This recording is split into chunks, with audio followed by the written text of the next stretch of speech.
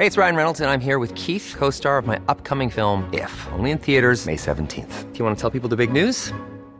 All right, I'll do it. Sign up now and you'll get unlimited for $15 a month and 6 months of Paramount Plus Essential Plan on us. MintMobile.com/switch. Upfront payment of $45 equivalent to $15 per month. Unlimited over 40 gigabytes per month. Face lower speeds. Videos at 480p. Active Mint customers by 531.24 get 6 months of Paramount Plus Essential Plan. Auto renews after 6 months. Offer ends May 31st, 2024. Separate Paramount Plus registration required. Terms and conditions apply if rated PG. Hey everyone, Patience here. Just popping in to let you know that you are about to listen to part 2 of episode 67, where we discuss all things blackity black and world. If you're really curious to know more about the election 44, and all things major party platforms, tune into part 1. Thank you always for listening. Bye.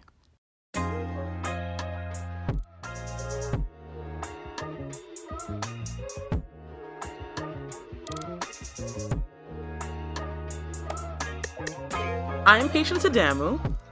And I'm Curtis Vermont. And this is The Drip, a podcast about political decision-making during a racial revolution and an election. Stay tuned as we analyze Canadian news and Black issues on a weekly basis.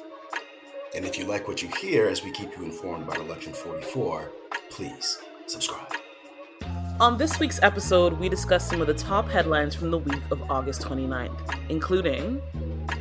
All party platforms are out, for the most part. We'll dive into the Liberal, Conservative, and NDP plans on 4 key issues that are important to Black and allied millennials. The pandemic improves reading rights among the TDSB's Black student population? Oh, I wonder why. Hurricane Ida does serious damage. And Texas gets away with a crazy new abortion ban. Plus...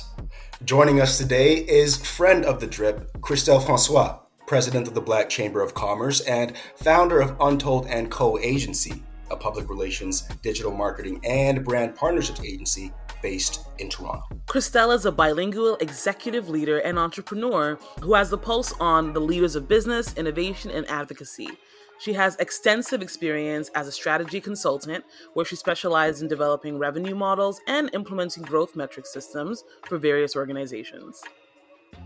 After 7 years of private consulting, she launched Untold & Co. Agency, where she and her team service an array of clients in securing brand and government partnerships and executing 360 integrated digital campaigns. She most recently co-organized the 2020 Lobby Day initiative with Canadian federal ministers. As a daughter of Haiti, she's passionate about civic engagement, innovation, and entrepreneurship, and we're so pleased to have her join us today. Bienvenue, Christelle, ça va? Oui, ça va bien. Thank you. Thank you so much for having me, guys. Excellent. Well, we good over here, so we're ready to set it off. You ready? I'm ready. Let's do it. Moving on to blackity black news this week, we have 2 major stories. First comes from the TDSB. New TDSB data shows that the pandemic has greatly improved the reading levels of Black youth. Unfortunately, Black students still have the lowest literacy rate in the TDSB. We also know that racism, particularly anti-Black racism, is felt as early as age 3. So we know that racism exists in elementary school. That's basically what I want to say. So racism exists in elementary school. Our 3 and 4-year-olds are feeling it. And the thing that we were less sure of was, is it better or worse? Is racism better or worse in the digital learning environment? And clearly it's better. Not that racism is better, but students are better learners, have a better learning environment when they are learning digitally. Yeah. Black students in the TDSB's elementary schools improved in reading at twice the rate of white students and 8 times the rate of their East Asian peers, with 66% of Black students reading at level 3, 8% higher than they were in January of 2019. And this is all amidst concerns about learning gaps due to disrupted learning, right? We've been hearing that nonstop. Oh, kids aren't going to be able to read. Kids aren't going to be able to keep up with math levels because of the pandemic. And out of the gate, Black students are killing it. With all this disrupted learning. Because you know what actually was disrupted, fam? The racism.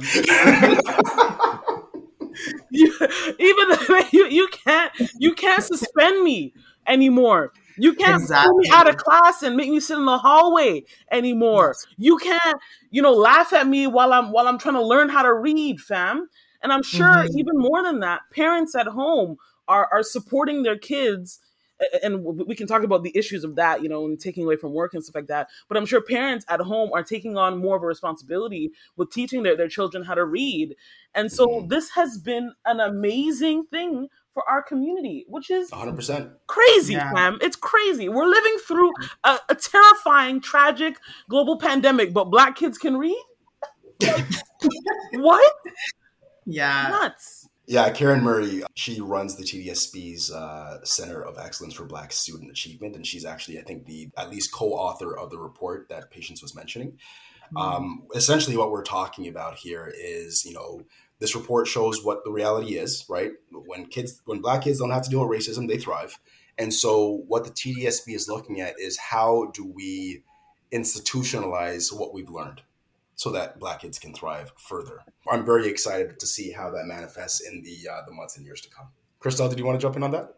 Yeah, absolutely. I mean, I think that it's so telling, right? Like it speaks volumes, and we know that racism exists in elementary schools. I mean, it's just a reality. And so to see these, like, what's more stunning to me is kind of how early we're able to kind of see this data and what does that mean in a couple of years down the line, right? In terms of how much this continues to increase. What other areas of learning are our kids performing well? Now we're seeing that it's in reading. Is that also reflected in math and other areas as well? So I'm really curious to see how. Right, exactly. And so I'm really curious to see how this kind of sustains, but it speaks volumes to how kids being in an environment where they feel safe, where they're not dealing with these microaggressions, allows them to thrive, right? And I think all of us can speak to, when you are in school and oftentimes either being a minority student, so you are sometimes treated differently, right? Absolutely. Whether it's challenged, being graded more difficultly compared to your peers. So this really helps kind of level out the playing field, and we kind of see what happens when it is leveled out and who shines through. Indeed. The rest of our stories for this week are actually American stories. So first up, the former DA in the Ahmaud Arbery case has been indicted for showing favor to the racist murder combo of Travis and Travis or Trevor? Anyway, one of those TR names. Travis and Greg McMichael. So her name is Jacqueline Lee Johnson. She has been accused of violation of oath of a public officer and obstruction of a police officer in her handling of the case. I'm not sure if everyone remembers what happened with Ahmaud Arbery, but he was jogging through a neighborhood and was pursued by Travis and Greg, father-son combo, and their friend, some other dusty-looking guy, and killed him. They murdered him in cold blood, and police officers caught them literally red-handed after they had killed Ahmaud Arbery. And so you might be wondering, what happened? DA Johnson was originally assigned the case, and she recused herself, stating that she was too close to the case. Johnson had worked with McMichael, aka Daddy Murderer, for 30 years. So she recommended another DA Barnhill, to the case. Barnhill also had a conflict of interest, but anyway, he kept the case for a bit, but had numerous private conversations with the suspects and the DA. So, okay. Messy. Very, very messy. Both DAs, so the old DA Johnson and the new DA Barnhill, felt that the McMichaels were justified and had every reason to do what they did. Within a day of Arbery's death, Barnhill said that he had reviewed the evidence, met with the police, and told them that he saw no reason to arrest any of the three men involved. Madness. Oh my God. It is only in April, after pressure from Ahmaud's mother, that Barnhill wrote that he believed it best for him to step aside. But even then, he has the gall to defend the suspects, saying that Georgia law protected their right to perform a, quote, citizen's arrest, end quote, and then use deadly force in self-defense after Ahmaud initiated the fight. which we know because the dusty third man involved in this recorded the whole thing. So we know after watching video footage that Ahmaud did not start anything. He did not initiate anything, and that this was a clear witch hunt. The lies. Literally. Mm-hmm. For the record, former DA Johnson, after all of this has happened, is still denying any wrongdoing, and DA Barnhill has not been indicted at all for his involvement in this mess. Police have also drawn scrutiny for their handling of the case, which is, again, not surprising since Daddy Murderer used to work as a police officer as part of their team. The officers did not move to arrest the McMichaels after catching them red-handed at the scene of the shooting. And according to body camera footage, they didn't even call for EMS after they saw Ahmaud Arbery gasping for air on the floor. They didn't even check for a pulse. Our Black community advocates and the Arbery family lawyer, Ben Crump and co., have already shared some words on this issue, stating on Friday that, quote, former DA Johnson may not have pulled the trigger on the day that Ahmaud was murdered, but she played a starring role in the cover-up, end quote. No question. Yeah. No question. It's nuts. I mean, this stuff keeps happening. I'm relieved that DA Johnson has been indicted, but this is another example of how systemic, institutionalized anti-Black racism is. Ahmaud Arbery was literally running, like he was jogging, like, and these people killed him in cold blood and were caught red-handed, video footage to match, and still this mess. Yeah. It's really important to hear how they describe the situation as it occurred from their lens, and how they use the laws they created to mask the real violence that they really are trying to inflict on Black people. That's just the reality. So what I'm trying to point out here is you really have to you have to listen to what they say and see what they're talking about when they say it, because the words don't match. Right, Patience, you were talking about just now. The father and son dumbass duo were within their rights for standing their ground under Georgia law. You're right. Like, how do you see that from the video? Right. You know what I mean? Like, that's not what happened. So we have to know how to decode their white supremacist language. Right. 100%. And, again, this happening again in Georgia, right? Just historically just known for these types of policies and laws that it just doesn't make sense when you look at the footage and when you look at the actual laws and the policies. It still makes no sense, right? Yeah. For them to call this a citizen's arrest. Okay. Like, what? How? For what? And like, you didn't arrest the man. You killed him. What are you talking about? Exactly. And you filmed it. Like, it's like, it doesn't make sense. And it's just really frustrating to kind of see this continuing to happen, and to see that there are these laws that they are able to, work around. And also the fact that it's happening in, some of these towns where like the father was a previous officer and two of the DAs somehow both had a conflict of interest. I mean, like, what are the parameters there to really help have some type of justice? I mean, it's ridiculous. Right. Yeah. But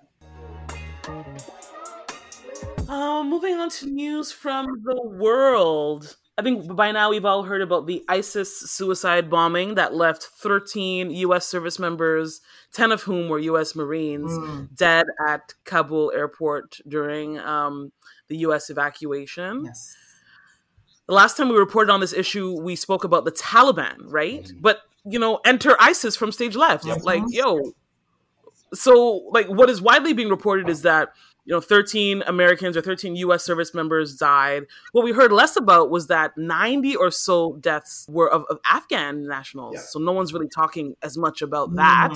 The attack, ironically, marked the deadliest day for the U.S. military in Afghanistan since 2011. Oh my gosh. And came just 5 days before Biden administration's deadline for the complete military withdrawal from that country. The military does expect more attacks. Yeah. But again, I'm just going to say it again. I said it in our last reporting of this issue, but this is what happens when there's a power vacuum.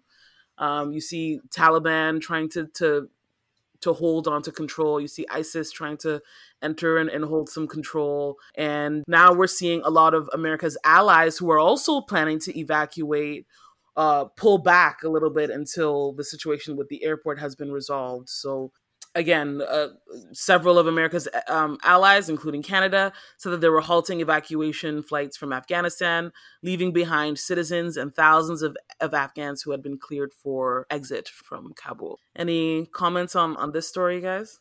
Yeah, if you don't mind, I'll jump in. It's really interesting to note. I mean, you mentioned the power vacuum patients, but a lot of people may not recognize this, but in this situation, the Taliban is our friend. Yeah. Wild. Patients, you brought up ISIS. It's ISIS-K is what this new group is called. They're called ISIS-K, and they are a spin-off of ISIS, which believes that the Taliban they're too soft, man. They're too baby food. You feel me, fam? So like, oh, okay. And so quite literally the bombing that happened, I mean, you mentioned it, ISIS-K was responsible for it, but the Taliban is trying to rid the country of ISIS-K too. And so what we've been hearing, particularly from U.S. reporting, I focus on a lot of defense issues just because of my background.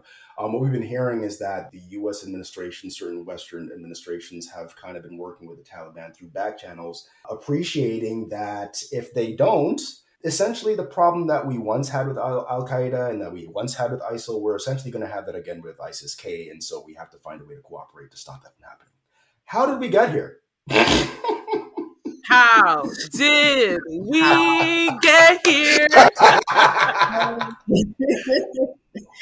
Literally. Yeah, no, quickly. I think for me, the key, I mean, first off, I think it's obviously like a tragic, really tragic situation. But my question, the thing that always comes to mind for me is like, okay, with now the insurgent of ISIS-K, it's like, who is funding them? Right? Like my thing, I always like to follow the trail of who is funding what. But if we know, right, it's like, who is funding ISIS-K for them to be in this position to have this type of artillery power and be able to kind of oversee, in this aggressive way in such a short amount of time, given like what we just saw with the Taliban. And most recently, we're also hearing about, other airplanes. I think one of the remaining last flights that was supposed to kind of fly out, I think it was yesterday or the day before, also being halted. And now we're also hearing that they are now going literally door to door and seizing any American passports as well. So the whole situation is extremely tragic, but I'm really curious to kind of see what's really happening on the back end side in terms of who is funding what, because I think that'll illuminate a lot of things that we might kind of see in the future. It's funny. So on that note, I think we know that Pakistan generally has been supporting the Taliban. I don't know. Yeah. I would assume that there's some elements of support coming from Pakistan for ISIS-K as well. I would assume there are some elements of support for ISIS-K from Iran as well, but I don't know. I really don't know. Life is full of awesome what-ifs, and some not so much, like unexpected medical costs. That's why United Healthcare provides Health Protector Guard fixed indemnity insurance plans to supplement your primary plan and help manage out-of-pocket costs. Learn more at uh1.com. Millions of people have lost weight with personalized plans from Noom. Like Evan, who can't stand salads and still lost 50 pounds. Salads generally for most people are the easy button, right? For me, that wasn't an option. I never really was a salad guy. That's just not who I am. But Noom worked for me. Get your personalized plan today at Noom.com. Real Noom user compensated to provide their story. In 4 weeks, the typical Noom user can expect to lose 1 to 2 pounds per week. Individual results may vary. Just to kind of go from bad to maybe worse or worse is, Hurricane Ida. And I think that Hurricane Ida has Americans taking climate change a little bit more seriously. You'd hope. This Category 4 hurricane left New Orleans and the general kind of southern Louisiana area without power. That hurricane tore through NOLA just over a week ago. And today, on September 6th, there's still 600,000 people without power. Oof. Hurricane Ida is the second most intense hurricane to hit NOLA, second only to Hurricane Katrina. And the estimated damage of the storm is around $15 billion. Oh my God. The hurricane killed a confirmed 13 people in Louisiana, but then went on to take at least another 50 lives in New York and New Jersey. Yeah, I saw those.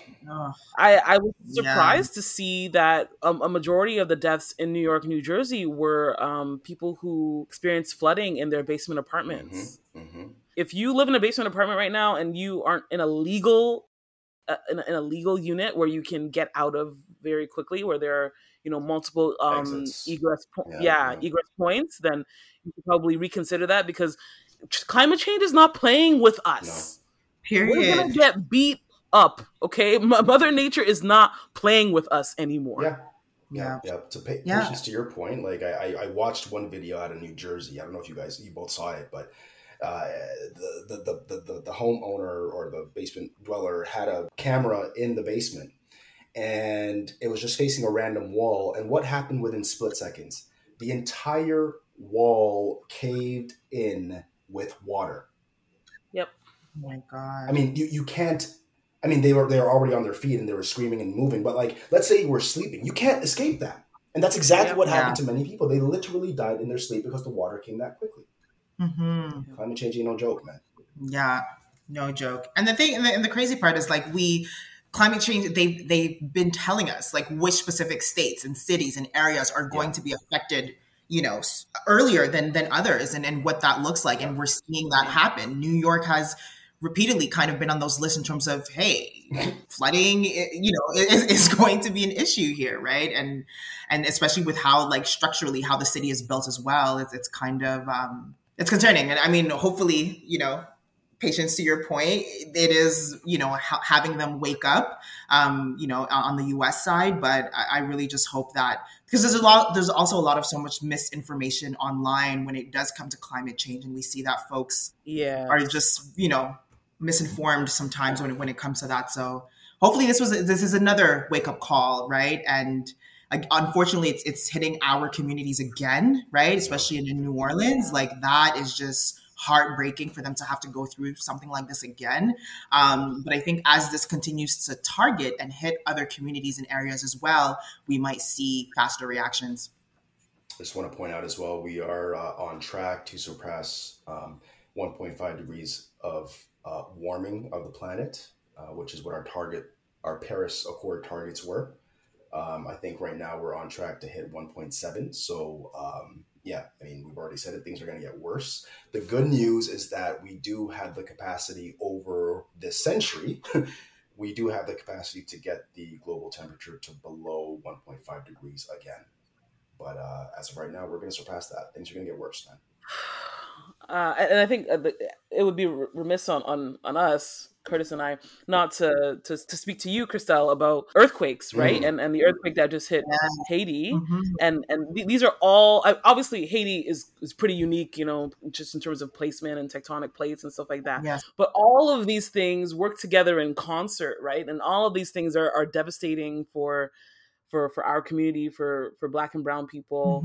So any thoughts on how that's going? Any insights you can offer us for how Haiti is recovering from the massive earthquake that it just experienced? Yeah, no, thank you so much for asking. I mean, the reality is things are, it's in major disarray right now in the country, if I'm being honest. It's because also you have to think about the compound effect from us having our president being assassinated not too long. I wasn't going to ask about that, right? But since you brought it up, yes. So with him being recently assassinated, so you can only imagine the type of destabilization that causes amongst a population once your leader is assassinated in cold blood in that way. And then for the earthquake to happen. So there's it's just a lot of chaos, right? And so what we're hearing from the people on the ground, and even me, I still have a lot of family back home, the cost of goods are just skyrocketing, right? And everything is just becoming much more expensive. There's a lot, because there's that lack of stability and security. We all know what happens whenever you're kind of in an impoverished area. And if there's poverty, extreme poverty, there's destabilization, then violence shoots up, right? Yes. Because there's kind of this sense of scarcity, and it's really alarming, right? I'm not going to sugarcoat it. That's currently what the reality is. On the positive side, we are seeing a lot of international support, as we've seen in the past. And I think this time what's kind of different and has been refreshing to see is a lot of the diaspora community and the locals kind of being candid about which organizations are actually helping. And so you kind of saw this time around kind of this resistance against, funding organizations such as Red Cross, because we've seen them historically also not necessarily, allocate, really kind of see some of those funding really be fully allocated to the community there. And so this time around, we've seen a lot more local grassroots organization partnering up with other, entities, whether they're in Canada or in the US, to really help bring that support directly to the people. And so that's kind of been a great win. And I hope that that's something that kind of sustains as we move forward as well. But yeah, I mean, I honestly keep us in your prayers. And if there's also any local organizations that you are in connection with, then I would highly just encourage you to support in that way. Always. Yeah. Our last story this week has been getting a lot of traction internationally. So not even just in North America, but kind of all over the world. The state of Texas has a new law banning abortion and anyone who has anything to do with it. Yeah. So this law encourages those who witness abortions, hear about abortions, or even suspect abortions to report that abortion to authorities. We know that laws like these disproportionately affect those who are poorer and have less options. And it takes pro-life to a whole new level, and this level is known as anti-choice. Since this law is largely considered non-constitutional, the ACLU, the American Civil Liberties Union, sought to get the Supreme Court to block its passing. And unfortunately, Trump did a really good job of stacking the Supreme Court. Yep. So in a 5-4 vote, the highest court in the country, the Supreme Court of the United States, denied the emergency request to block this new legislation. This is particularly violent as we still have the precedent-setting Roe v. Wade in effect. So how can you have Roe v. Wade, which basically allows for abortion across the country, to be still in effect, at the Supreme Court, yet you're allowing the Texas law to take shape? But again, this is what happens when you have a conservative-leaning SCOTUS that basically wants to rewrite all of the laws that you've had in your country. Take us into the future to 1901. Thank you. Yeah. Literally. Biden said that his administration will launch a, quote, whole of government effort to respond to this decision and look at, quote, what steps the federal government can take to ensure that women in Texas have access to safe and legal abortions as protected by Roe v. Wade. But again, this is because of the division of powers in the United States. Biden has very little that he can kind of do in this realm right now. That's right. Very, very little. I mean, he can, reassure the population. He can try and push that. But the reality is the fact that it was denied by the Supreme Court. I mean, once, when you really kind of look at the legal structure of the U.S., I mean, it leaves me speechless, right? It's just like, how does this, I mean, we know how this happened, to your point, Patience, around making sure that, when Trump really, really stacked up the Supreme Court House. But I mean, the fact that it was denied for this type of law for our bodies, our rights. The second biggest state. Yes, exactly. And, it's like, what does this mean? I mean, forget whether you are poor, whether it's, unplanned or planned, women, like, what if you're raped? I mean, it's just, and the fact that they're saying that it's up to 6 weeks. I mean, most women don't even know that they're pregnant at 6 weeks, right? It's just, so I think, it's, I don't know what Biden can actually do to do this. I think it's actually, maybe additional international pressure can help, because this is such a, ludicrous type of policy. But I also recently saw that I think there was a website up that was the one, I don't know if you guys heard about this, but it was a website that was there for where people can actually I guess snitch on people who are doing this. And I think GoDaddy fully shut it down and said like they're not supporting that. So that's that's wonderful. Yeah, exactly. So there's been, everyone's kind of really rallying around this. So I'm curious to see how this kind of pans out. But yeah. What I heard was that Lyft, Uber's rival, Lyft has said that anyone who needs a Lyft to get an abortion, or that Lyft drivers cannot be prosecuted for taking someone to an abortion clinic or picking up someone from an abortion clinic. So yeah, I guess corporations are doing what they need to do to do the right thing. Yeah, I mean that's maybe what it'll take. I just wanted to point out the parallels between how U.S. conservatives and Canadian conservatives, and quite frankly, just Western conservatives, all conservatives, how they approach these kinds of social issues.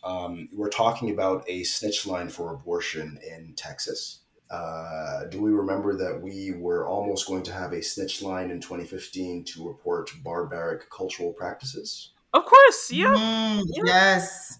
It was the exact same format, and I'm not, that's not hyperbole. There is a organization called the International Democratic Union. This is a organization of right-leaning or right-wing governments, of which both the GOP in the US and the Conservative Party of Canada are a part of. And so what this organization does is it streamlines legislation to apply to different countries depending on the conservative flavor of government. It's important to know these things. It is. Because the same thing is likely going to happen here, especially if Aaron O'Toole becomes prime minister. That's right. But there are other things to focus on. Like why? Yeah. Like we're still going through this pandemic. Like why are we? The simple answer is that's just what they care about. I mean, we care about childcare. We care about Black issues. They care about white supremacy. Like it's just right. That's the simplest answer I have. Mm-hmm. And it's interesting because I don't know if you guys also, just kind of to loop in on that last point, but I don't know if you guys also recently saw the study that officially kind of reported how within the next decade or so, Caucasians will be the minority in the US as well. Yes. Yes. So who knows what kind of fear that's causing amongst their community, and specifically the Conservative Party. I remember reading that and reading, some of the feedback through those different sources. So that was pretty interesting as well, because we know that American ideals and US ideals is really to preserve, quote unquote, American values. And what does that really mean, right? And white supremacy. Exactly. Exactly, right? When you decode it, that's exactly what it is. Jumping to questions for the audience. Do you both know about the 14 words said by white supremacists? No. So the 14 words, it's a reference to the most popular white supremacist slogan in the world. The slogan is, "We must secure the existence of our people and a future for white children." Again, speaking directly to what you were just talking about, Christelle. What I wanted to bring up, especially in relation to all we've been talking about today, in relation to the conservatives and why they tend to do what they do, it's really important to see the parallels between these 14 words. And again, they're called the 14 words. You can always refer to it by that. And the conservative platform's slogan. Again, I'll read the 14 words. "We must secure the existence of our people and a future for white children." What does the conservative platform say today? They want to secure the future. That is their slogan. That is scary. And that is petrifying. We know that 40% of their party is actually white supremacists. We know that 40% of their party actually does support Trumpism and think that the election was stolen from him. We know that at least 40% of that party is terrified of what you just mentioned, Christelle, that in the United States and, of course, across the West, white people are losing their status. So is the question, are you petrified, or like what's the question for the audience? I mean, it's terrifying. The question for me is, do you think that there's a true similarity there? You just listened to episode 67 of The Drip. Christelle, it was so fun having you with us today. You'll join us again soon, right? Of course. Thank you so much for having me. It's been a pleasure being on your platform. I love what you guys are doing. Love it. And thanks to you, our listeners, for continuing to rock with us. We're releasing pods on a weekly basis to cover Election 44, so subscribe to stay up to date. You can also keep up with us on our Instagram and through our Patreon pages dedicated to the podcast. Follow us or support us at The Drip TO. And we love our many non-BIPOC listeners, our allies, our loves, but a message specifically to our Black listeners. We hope that you know that this is a safe space made, created, produced for you. So if you have any feedback or questions, feel free to slide in our DMs and let us know what's up. We'd also like to give a special shout out to Toronto's very own Be On Location for the sounds you're hearing now. You can find more tracks from him wherever you get your music. See y'all next time.